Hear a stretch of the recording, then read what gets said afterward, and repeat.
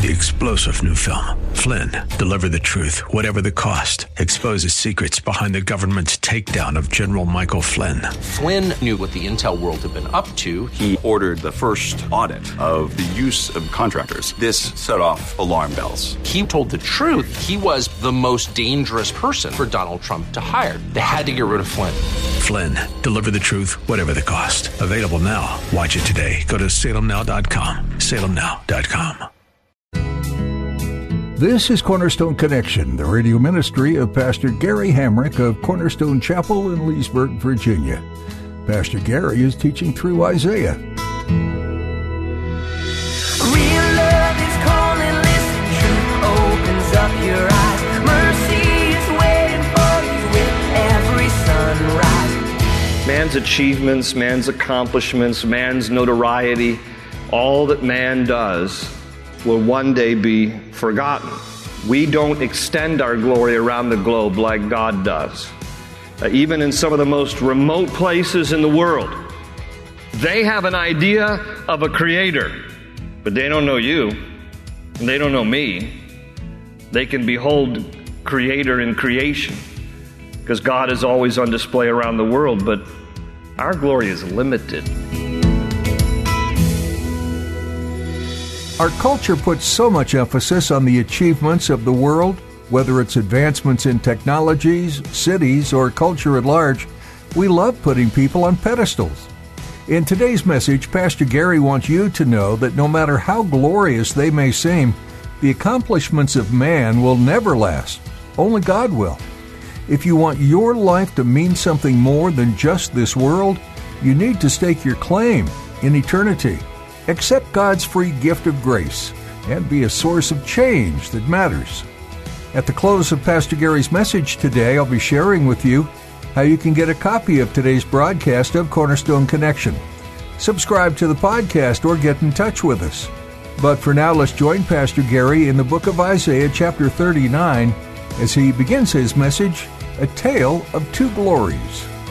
Chapter 39 of Isaiah verse 1 says, "At that time, Merodach-Baladan, son of Baladan, king of Babylon, sent Hezekiah letters and a gift because he had heard of his illness and recovery. Hezekiah received the envoys gladly and showed them what was in his storehouses, the silver, the gold, the spices, the fine oil, his entire armory, and everything found among his treasures. There was nothing in his palace or in all his kingdom that Hezekiah did not show them. Then Isaiah the prophet went to King Hezekiah and asked, 'What did those men say and where did they come from?' 'From a distant land,' Hezekiah replied. 'They came to me from Babylon.' The prophet asked, 'What did they see in your palace?' 'Well, they saw everything in my palace,' Hezekiah said. 'There is nothing among my treasures that I did not show them.' And then Isaiah said to Hezekiah, 'Hear the word of the Lord Almighty. The time will surely come when everything in your palace and all that your fathers have stored up until this day will be carried off to Babylon. Nothing will be left, says the Lord. And some of your descendants, your own flesh and blood, who will be born to you, will be taken away, and they will become eunuchs in the palace of the king of Babylon.' 'The word of the Lord you have spoken is good,' Hezekiah replied, for he thought, 'There will be peace and security in my lifetime.'" Chapter 40. If that seems weird response, it is, and I'll get to that in a moment. Chapter 40. "Comfort, comfort my people, says your God. Speak tenderly to Jerusalem and proclaim to her that her hard service has been completed, that her sin has been paid for, that she has received from the Lord's hand double for all her sins. A voice of one calling in the desert, prepare the way for the Lord. Make straight in the wilderness a highway for our God. Every valley shall be raised up, every mountain and hill made low. The rough ground shall become level, the rugged places a plain. And the glory of the Lord will be revealed, and all mankind together will see it, for the mouth of the Lord has spoken. A voice says, 'Cry out,' and I said, 'What shall I cry?' All men are like grass, and all their glory is like the flowers of the field. The grass withers and the flowers fall, because the breath of the Lord blows on them. Surely the people are grass, the grass withers and the flowers fall, but the word of our God stands forever." Let's pause there and pray. Lord, it's good to be in your house, and it's good to just humble ourselves before your word and read Scripture and ask you, Lord, to apply it now to our hearts and to our lives, that we might grow in our faith, that we might become more like Jesus, that we might become more surrendered, Lord. And I thank you for all those who are here today and those who are watching online around the world. We just thank you, Lord, for the opportunity to just be here, to proclaim your word, to study, to do what it says. I thank you, Lord, that you've given us the freedoms that we enjoy and how we can come here freely to worship you without fear of harm or the government closing us down. So, Lord, we cherish our freedoms. We thank you, Lord, for your goodness. And we just pray now you'd use your word to minister to our hearts, challenge and change us. We pray always in Jesus' name. And everybody said, amen. Isaiah 39 and 40, I want us to look at together because these two chapters are really a tale of two glories. They are a tale of two glories, and you'll notice with me in chapter 40 in particular that it's a contrast of these two glories, the glory of God and the glory of man. If you'll notice there in chapter 40, verse 5, it says, "And the glory of the Lord will be revealed, and all mankind together will see it, for the mouth of the Lord has spoken." And by the way, the beginning of chapter 40, this whole conversation about one calling in the wilderness, prepare the way of the Lord, that was prophetic for John the Baptist, because John the Baptist would be the one to present Jesus. Behold, is the Lamb who takes away the sins of the world. John the Baptist will present Jesus to the world. And so in that sense, he fulfills Isaiah chapter 40, John the Baptist, as the one in the wilderness calling and making way for the Lord to be revealed. And Jesus is ultimately the revelation of God's glory. Hebrews 1:3 says that the Son is the radiance of God's glory, S-O-N, Jesus is the radiance of God's glory and the exact representation of his being. And so God comes in flesh, dies on a cross for our sins, his sacrifice, his revelation. This is why the glory of God is renowned. And so Isaiah mentions the glory of the Lord there in verse 5. And then in verse 6, he also talks about the glory of man. The latter part of verse 6 says, all men are like grass, and all their glory is like the flowers of the field. Now, the word glory in Hebrew is difficult, and it's even more difficult to explain in English, but I'm going to do my best. And for those of you who like to take notes, here's the background on the word glory. In Hebrew, it is the Hebrew word chabad. And chabad means weighty or heavy, and depending on the context, it can mean something weighty that is good or something weighty that is bad. For example, depending on the context, it can mean weighty as in burdensome. You know, if there's something weighty on you that troubles you, it's burdensome. But that can also be in Hebrew, chabad. And then it can also be translated in a good way to mean weighty as in important, splendor, honor, grandeur, might. And by the way, every time chabad is used in the Bible to describe God, it's always used in the good sense. In multiple ways, the Bible describes the glory of God. And I'm going to give you just a few examples so that we understand the concept of glory, and then I'm going to take chapter 40, contrast it, and then use chapter 39 to illustrate what Isaiah is saying here. But for the moment, here's a few verses to help us understand when the Bible speaks about the glory of God. For example, in Exodus 15, verse 11, it says, "Who among the gods is like you, O Lord? Who is like you, majestic in holiness, awesome in glory, working wonders?" There is no one with whom we can compare to God. And in Exodus chapter 33, Moses actually asked God, "Can I see your glory?" He just requests of God, "Is it okay if I could see your glory?" And God basically says in Exodus 33, "Listen, you can't look straight on into my glory, but here's what I'm going to do. I'm going to put you in the cleft of a rock. I'm going to cover your face, and I'm going to pass by. You'll be able to see a glimpse of my glory as I'm leaving you, but not as I'm coming towards you." This is what we read in Exodus 33, verse 21. "Then the Lord said, 'There is a place near me where you may stand on a rock. When my glory passes by, I will put you in a cleft in the rock and cover you with my hand until I have passed by. And then I will remove my hand, and you will see my back, but my face must not be seen.'" And so God manifests himself in some way to Moses, the representation of his glory passing by. He says, listen, I'm going to cover your face. You can see a glimpse of my glory as I've passed by you, but you cannot see the full extent of it.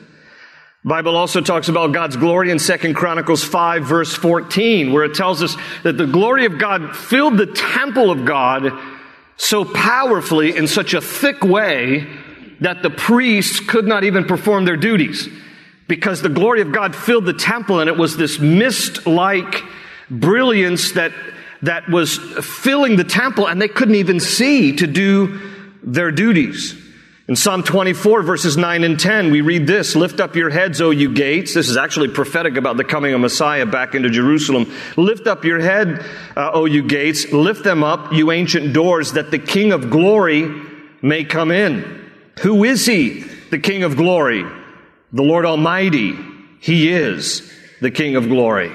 So on and on in our Bibles, the Bible describes in multiple ways the glory of God. And just to try to get like a working definition so we understand what we're talking about, the glory of God is basically the manifest infinite splendor and worth of God. Whenever you read in the Bible about the glory of God used in some context, Chabad, always in a good sense for God, is speaking about the manifest infinite, because it's endless, splendor and worth of God. But then the Bible also talks about the glory of man. Certainly not in the same level as the glory of God, but it mentions an aspect of man's glory, for example, in Proverbs 19, verse 11, which says this: a man's wisdom gives him patience. It is to his glory to overlook an offense. And so again, in a good sense, the word glory there basically means honor. It is to a person's honor to overlook an offense. You ever known people who seem to have the spiritual gift of making a mountain out of a molehill? There's just one little thing that is a little offense, and all of a sudden it just becomes this huge, blown out of proportion thing. You know, we have to be careful of that kind of thing. And that verse, Proverbs 19:11, reminds us it's to your glory, it's to your honor to overlook offenses. Don't get worked up about everything. Just, give it to God and let it go. It is the glory of a person to overlook an offense. Also, Proverbs 20, verse 29 talks about our glory. It says, the glory of young men is their strength. Gray hair, the splendor of the old. So again, it speaks there in terms of honor. That when a guy is young, still have some measure of testosterone, their strength is their splendor. It's their glory. It's their honor. But in the same verse, it speaks about how the gray hair of men is their splendor. What that means is that the older a person gets, the wiser, generally speaking, they become, and that is indicated by their gray hair. You see, gray hair, they're older, but they're older and they're also wiser. That's their splendor. Whereas the splendor of young men is their strength. Why are you laughing? I don't know. Is it older and wiser, younger and stronger? The Bible speaks also of our eternal glory in Christ. 2 Corinthians 4:17, Paul says, and I love the way Paul writes this because, here's a man who was beaten many times, left for dead, shipwrecked, went hungry, without food. And he says in 2 Corinthians 4:17, our light and momentary troubles are achieving for us a glory that far outweighs them all. There is this glory that we shall experience in the presence of the Lord. Psalm 73:24 says, you guide me with your counsel, and afterward you will take me into glory. So there's a glory that mankind experiences here and eternally in Christ. Even Christians will one day get a glorified body. In 1 Corinthians 15:43, Paul says that our body, when it decays in the ground, it is sown in dishonor, but it is raised in glory. It is sown in weakness, it is raised in power. So there are many facets to the idea of glory in the Bible, as it applies to God's glory and as it applies to man's glory. But here in chapter 40, what we find is a contrast between the glory of God and the glory of man. And so I want us to look at this together, and then we're going to see how chapter 39 illustrates the contrast for us. So for you note takers, here's the first thing out of chapter 40 to be aware of. Number one, God's glory is revealed for all to see. Man's glory is limited for some to see. Here in chapter 40, verse 5 again says, "And the glory of the Lord will be revealed, and all mankind together will see it, for the mouth of the Lord has spoken." The glory of God is revealed in His power. The glory of God is revealed in creation. The glory of God is revealed in commandments. The glory of God is revealed in the cross. Everything that God has done, is doing, and shall do reveals or displays His glory for all to see.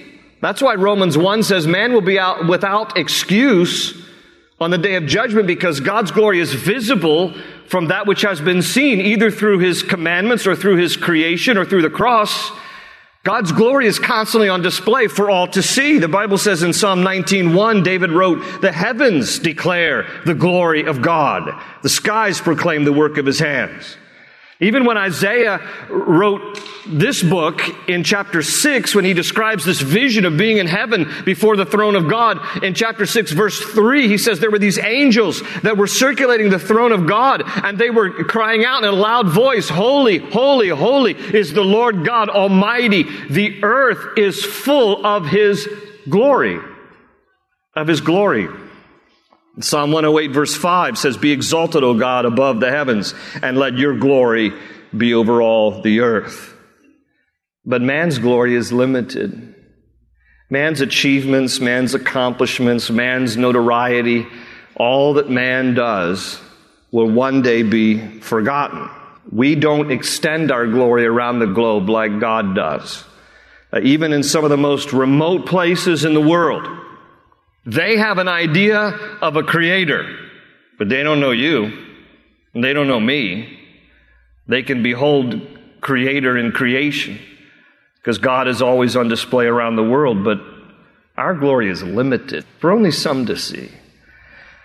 The most famous people even understand this. The most famous poet, or the most famous author, or the most famous singer, celebrity, athlete, movie star, you name it.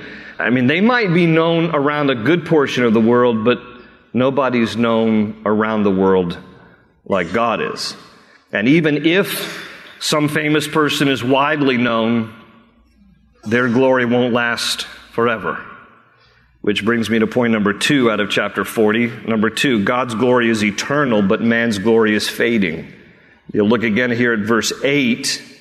It says, "The grass withers and the flowers fall, but the word of our God stands forever." The word of God, our Bibles, which is the testimony of God's glory, will endure forever. God's testimony will endure forever. So therefore, God's glory is never ending and ever displayed in the universe, because God has no beginning and no ending. He is eternal, and His glory is visible for all to see for all time. Man's glory is fading. That's why in comparison here in verse 6 and 7, Isaiah says this, the end of verse 6 says, "All men are like grass, and all their glory is like the flowers of the field. The grass withers and the flowers fall, because the breath of the Lord blows on them." This passage, by the way, is quoted by the Apostle Peter in 1 Peter chapter 1, verse 24. Peter says, even New Testament times, listen, this is not just Old Testament stuff. Peter says, even in New Testament times, man's glory is ever fading. It's like the flowers of the field. They fall, they fade. The petals eventually fall to the ground, and nobody remembers that flower anymore. That's the way it is with mankind. That's why he's using this as a comparison here. Your glory, my glory, it's like a flower. I mean, it's here today and it's gone. And nobody remembers it. I don't care how many books are written. People will eventually forget. Do you have azaleas at your house? We got some azaleas, and they bloom for like a week, and then they're done.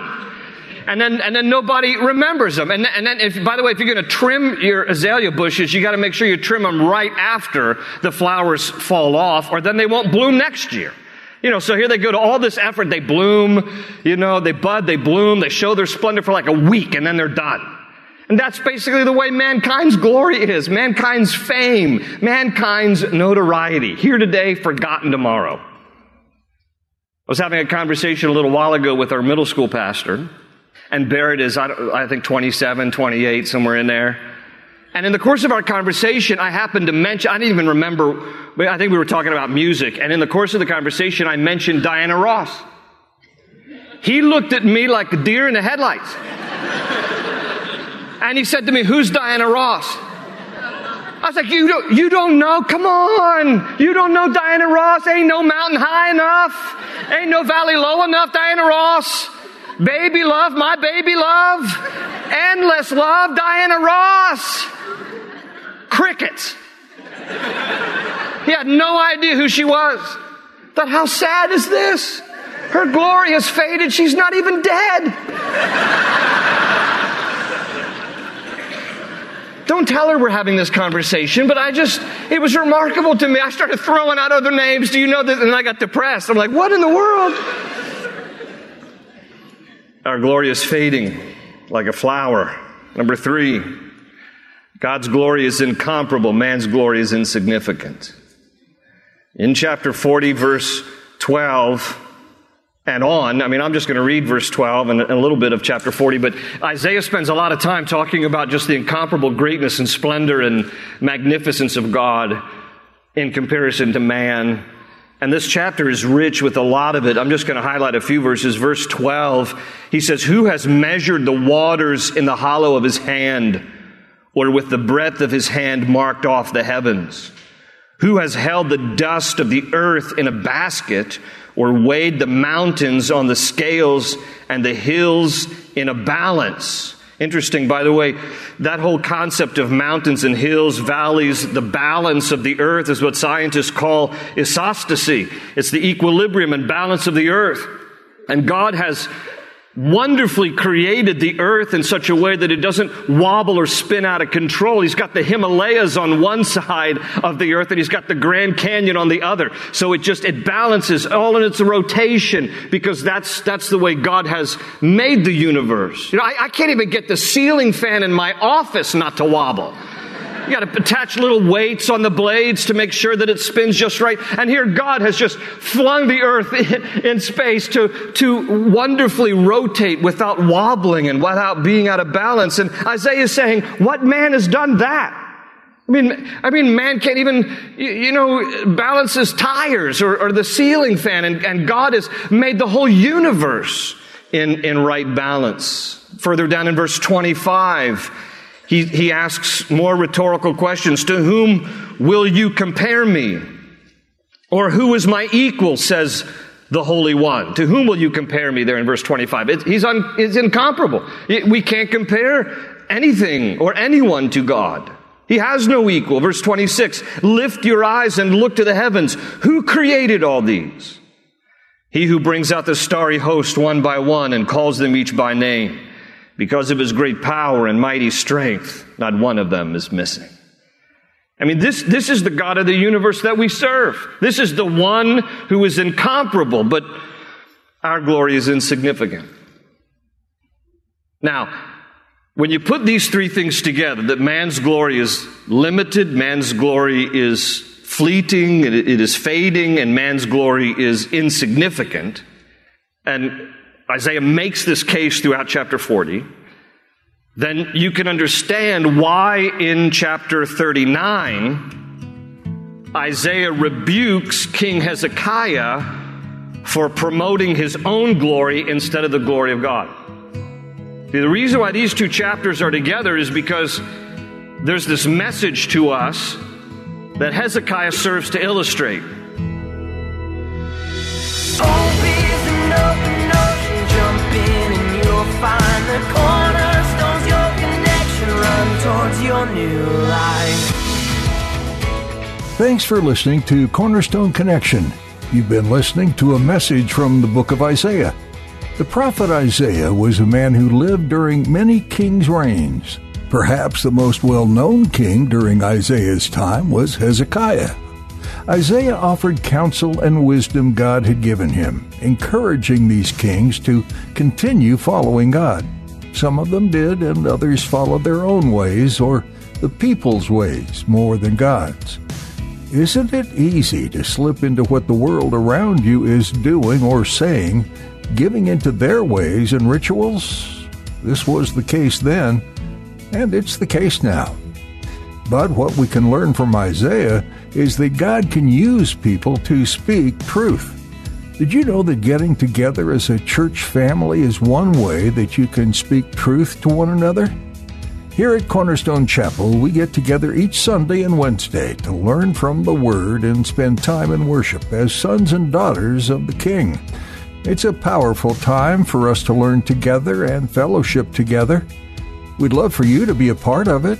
Find service times and directions by visiting our website, cornerstoneconnection.cc. Thanks so much for listening and learning in the book of Isaiah on Cornerstone Connection.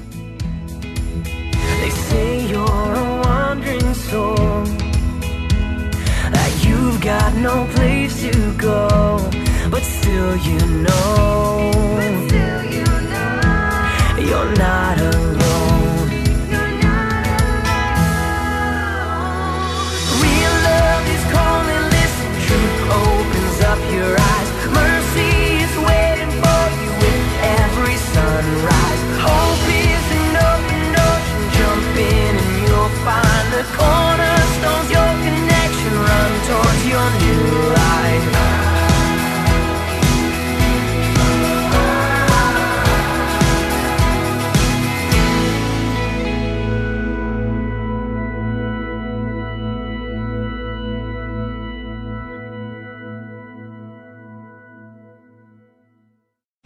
Three-star General Michael J. Flynn, head of the Pentagon Intelligence Agency, knew all the government's dirty secrets. He was one of the most respected generals in the military. Flynn knew what the intel world had been up to. He understood its funding. He ordered the first audit of the use of contractors. This set off alarm bells. The explosive new documentary, Flynn, Deliver the Truth, Whatever the Cost, uncovers the facts behind this scandal. Flynn told the truth. He was the most dangerous person for Donald Trump to hire. I find out the worst enemy that I'm going to face in my life is right here in America. They took my assessment and they wanted me to change it. And I was like, I'm not changing it. They had to get rid of Flynn. With in-depth interviews, archival footage, and never-before-seen personal records of the man behind the headlines. I just felt like I was drowning. Flynn, Deliver the Truth, Whatever the Cost. Available now. Watch it today. Go to salemnow.com. salemnow.com.